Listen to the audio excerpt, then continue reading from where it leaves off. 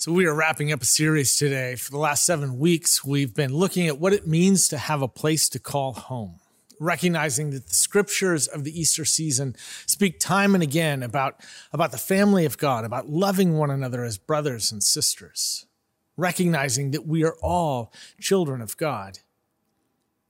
Of all the ways that we are different, that we are unique from one another, we all share at least one thing in common, and that is that we all have a day on which we were born. We call it our birthday, and on that day we drew our first breath, and we became a unique and unrepeatable miracle created by God. The church, too, has a birthday. It's the day on which it became a unique and unrepeatable miracle of God, a day in which it drew its first breath. And we call that day Pentecost. The story that you're about to hear is the story of that day, the story of the church's birth that's found in the book of Acts.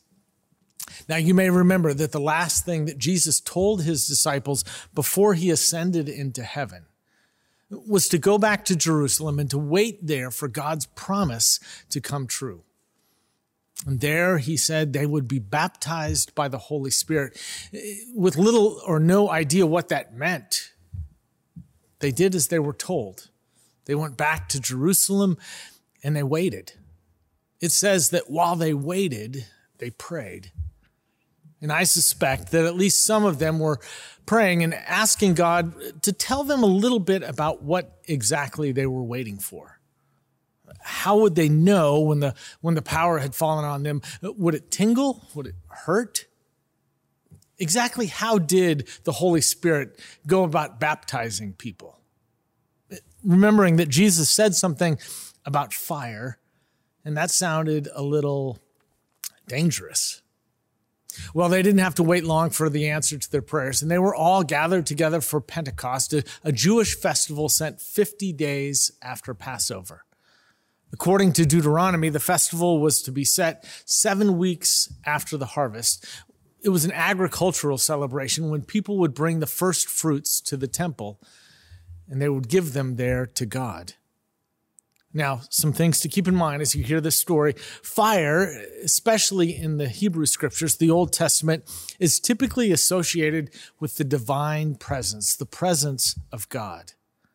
And the second thing is that wind is oftentimes described as one of the instruments through which God acts. And so listen now to this word that comes to us from the book of Acts. Today's scripture reading is found in the book of Acts, chapter 2, the first 21 verses.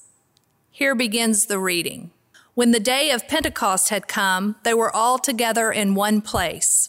And suddenly from heaven there came a sound like the rush of a violent wind, and it filled the entire house where they were sitting. Divided tongues as of fire appeared among them, and a tongue rested in each of them. All of them were filled with the Holy Spirit and began to speak in other languages as the Spirit gave them ability. Now there were devout Jews from every nation under heaven living in Jerusalem. And at this sound, the crowd gathered and was bewildered because each one heard them speaking in the native language of each. Amazed and astonished, they asked, "Are not all these who are speaking Galileans? And how is it that we hear each of us in our own native language? Parthians, Medes, Elamites, and residents of Mesopotamia, Judea, and Cappadocia, Pontus and Asia, Phrygia and Pamphylia, Egypt and the parts of Libya belonging to Cyrene, and visitors from Rome, both Jews and proselytes, Cretans and Arabs. In our own languages, we hear them speaking about God's deeds of power." All were amazed and perplexed, saying to one another, "What does this mean?" But others sneered and said they were filled with new wine. But Peter, standing with the 11, raised his voice and addressed them. "Men of Judea and all who live in Jerusalem, let this be known to you and listen to what I say.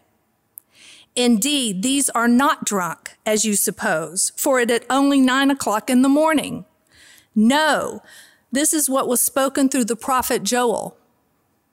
In the last days it will be, God declares, that I will pour out my Spirit upon all flesh, and your sons and your daughters shall prophesy, and your young men shall see visions, and your old men shall dream dreams. Even upon my slaves, both men and women in those days, I will pour out my Spirit, and they shall prophesy. And I will show portents in the heaven above and signs on the earth below, blood and fire and smoky mist. The sun shall be turned to darkness and the moon to blood before the coming of the Lord's great and glorious day. Then everyone who calls on the name of the Lord shall be saved. Here ends the reading, the word of God for the people of God. Thanks be to God. Tom Long teaches preaching at the Candler School of Theology at Emory University in Atlanta. And he tells a story about one time early on in his career when he was teaching a Sunday school class of little kids. It was on Pentecost, and he was gathered there. There were only 3 girls in his class. They were about 7, 8 years old. And he asked them, "Do you know what Pentecost is?" They didn't know. They'd never heard of it before. And so he went on to say, it was when the church is all seated together in a circle and tongues of fire came down from heaven and it landed on their heads and they spoke the gospel in all the languages of the world. Well, 2 of those little girls just sort of sat there with their eyes glazed over. But the third girl, her eyes got as big as saucers. And finally, when she was able to speak, she says, "I think I must have been absent that Sunday." You know, the beautiful thing about that story is not that she misunderstood. The beautiful thing is that she thought that could have happened in her church, that God's Spirit could come to their little congregation and give them a word to speak that the world so desperately needed to hear. Now, I will admit that the story of Pentecost, it's a strange story. And we have a hard time wrapping our minds around what happened. It seems so far removed from what our everyday life is like. And we can't fully understand exactly what went down. But of course, stories in the Bible are less about what happened and more about what it all means. And on that day, even they were asking themselves, what does this mean? But first there was wind, and then there was fire, and they were filled with the Spirit, and they overflowed with strange languages. One of them spoke Parthian, another Latin, another Egyptian. Someone spoke Arabic. Now, they may not have known what they were saying, but the crowd that was gathered there, they did. They were devout Jews from all over the world, and they were standing in the doorways, standing in the windows, listening to a bunch of Galileans tell about the power of God in their own tongues, so that no one was left out. The Spirit turned into this incredible linguist that everyone could understand. You may remember in the book of Genesis, the 11th chapter, what happened at Babel. You remember the story about the Israelites building this tower. And according to the story, they built it not only to make a name for themselves, but also it says because they were afraid of being scattered. And so they thought if they build this big city with this big tower, they would all be able to stay together. Scattered is an important word in that story. It appears 3 times. But God comes down and sees what was going on and says, wait a minute, this isn't right. One people, one language? That's not what I had in mind. And so God confused human speech, turned it into Babel, which is what the city is named. So people couldn't understand each other anymore. And he scattered his people, the Bible says, all over the earth. Now, fast forward a few thousand years when a group of terrified Jesus followers were gathered together, huddled in one place, afraid of what all this meant, afraid of being scattered again. But here on Pentecost, God reverses the original curse. Here, what sounds like Babel, all of a sudden now is intelligible. Or better yet, it's gospel. It's good news, and everyone understands it. And according to the story, 3,000 people were baptized that day. What happened in that room, it spread from Jerusalem to Athens, to Rome, to Alexandria. It spread across nations and centuries and cultures. And the message of that day was simple. It was honest. It was pure. It was true. There is room for everyone. I don't know how to say it any more plainly than that. The gospel was shared. It was spread to everyone. The message of that day is that God loves everyone. Now, what I find interesting is that in Luke's gospel, before Jesus is born, there were a few, it says, that were given the Spirit. Mary, Elizabeth, John. But once Jesus is baptized and begins his ministry, only he is empowered by the Holy Spirit. But now, here in this story, everyone is given this gift. On this birthday of the church, Jesus says, now what's mine is yours. And when this happened, they were all able to speak in other languages. They were able to say to anyone and to everyone in their own language, in a way that they could hear, in a way that they can understand, that God loves you as you are. But sadly, I think we've gotten away from that message. We've turned away from that message of that original Pentecost. By and large, the church far too often has taken this message of extravagant love and we've placed restrictions on it. We say, you have to be this, you have to believe that. We've taken what was wide open and we've placed restrictions on it. And in essence, what we've done is we have placed limits on God's love. And the results have been, well, disastrous. I mentioned on that day that 3,000 people were baptized, joined the church. When that message that there's room for everyone, thousands of people came. But now, as we've discussed in the last several weeks, over the last several decades, those numbers are headed in the opposite direction. The church has lost, as I said last week, the power of its prominence. We risk losing our moral voice in the society and the culture around us. I guess what I'm trying to say is that for the church to survive, to thrive in this world, in this diverse world, it needs to be wide enough to welcome everyone. But instead, the church has become myopic. In many ways, we are, or at least we appear to be, relatively narrow-minded. You see, I've convinced myself that if I weren't a Christian and I was thinking about becoming one, that for the most part, seeing how other Christians live, I would worry that for me to be Christian, I would have to become a worse person. I would need to become judgmental and arrogant. I would need to become narrow-minded. And I would wonder, is there any way for me to follow Jesus without actually becoming a Christian? Now, is it just me, or do you ever find yourself defining yourself in the negative rather than the positive, by what you're not rather than what you are? Have you ever said this? Well, I'm a Christian, but I'm not that kind of Christian. I heard the story one time of a woman pastor who was been serving a church for a couple of years.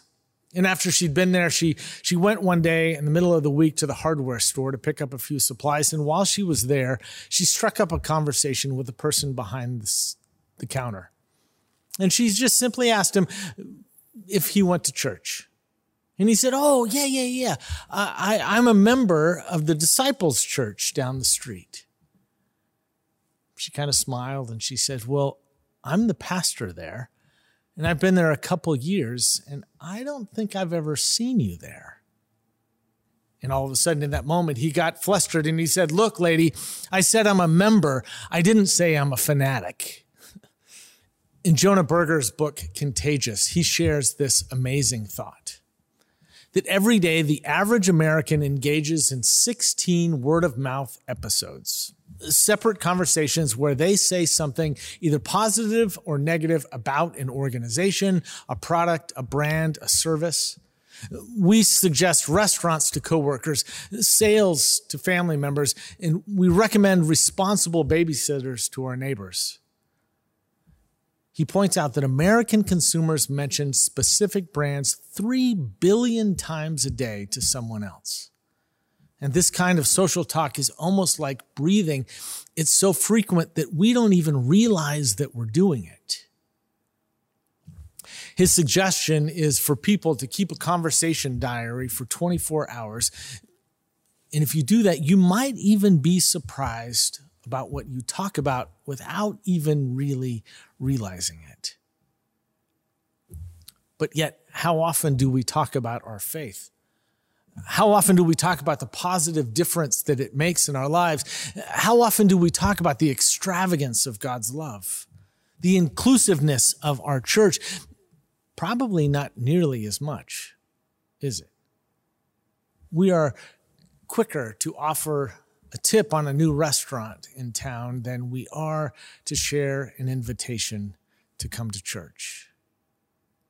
We are a part at University Christian Church of the Christian Church Disciples of Christ. That's the denomination of which we are a part. We are a group of Jesus followers who have as our identity statement that we are a movement for wholeness in a fragmented world. As part of one body of Christ, we welcome all to the Lord's table, just as Christ has welcomed us. That's who we are. We welcome others with the same welcome that God has welcomed us. And that's a beautiful thing. But yet, unfortunately, way too many people in our culture, in our community, don't know what we stand for. They don't know or understand the wideness of our welcome. In part because we've stopped speaking the language of the culture around us. Mike Reinhardt is a Lutheran bishop here in Texas. And he wrote one time about how there are insiders, but also outsiders in the church. And he said this, he said, here's my hunch. Everything for me rises or falls on this bet. I'm putting all my eggs in this basket, he says. He said the turnaround of the mainline church will happen when we in those churches care as much about those outside the church as we do about those inside. To embrace relevance, he said, we have to let go of survival. That's it, he says. That's all I've got. And if I'm wrong, fire me now. I will die on this hill. His theory is that the mainline churches have ceased to be relevant because insiders trump outsiders every single time. The decisions are made for the benefit of those inside rather than those outside the church. In every single decision, he says, even the small ones, insiders trump outsiders. Now, most churches, I dare say, are straddled with what I oftentimes refer to as the spirit of nostalgia. And as a result of that, we are driving into the future with hands gripped tightly on the steering wheel, but yet with our eyes on the rearview mirror. But on Pentecost, the Spirit came and started a new thing. The Spirit breathed new life into the community, and it spread like fire. People began to understand one another. People began to serve one another, to understand the purpose of their life together. And the Spirit came and did something new. And as I pointed out, we call this the birthday of the church. And like some of us, the church has had quite a few birthdays. It's grown up and maybe even out It's changed and evolved and become something wonderful, but yet the world around us is changing as well. And lately, if we are honest, the church seems to be, well, feeling its age. It isn't quite what it once was, and it's started to slow down a bit. And so today, as we celebrate the birthday of the church, maybe we need to remember what happened on that day that the church drew its first breath. It became a unique and unrepeatable miracle of God. Because on that day, everyone heard the good news in their own language. And there was not one way that the message was received, but there was breadth and there was width. And yet somehow we've lost that. So maybe the best birthday present that we can receive is the courage to stop being afraid of being scattered, but instead be willing to take this message of God's extravagant love into the world wherever we go. And so what about you? What story are you willing to tell? Are you more excited to talk about the brand of your laundry detergent or the wideness of God's love? And so perhaps today, the Spirit will blow anew in us and through us, reminding us of the power of the story that we all have to tell. And so we pray together as one, come, Holy Spirit, come. Break us open. Do within us a new thing. Amen.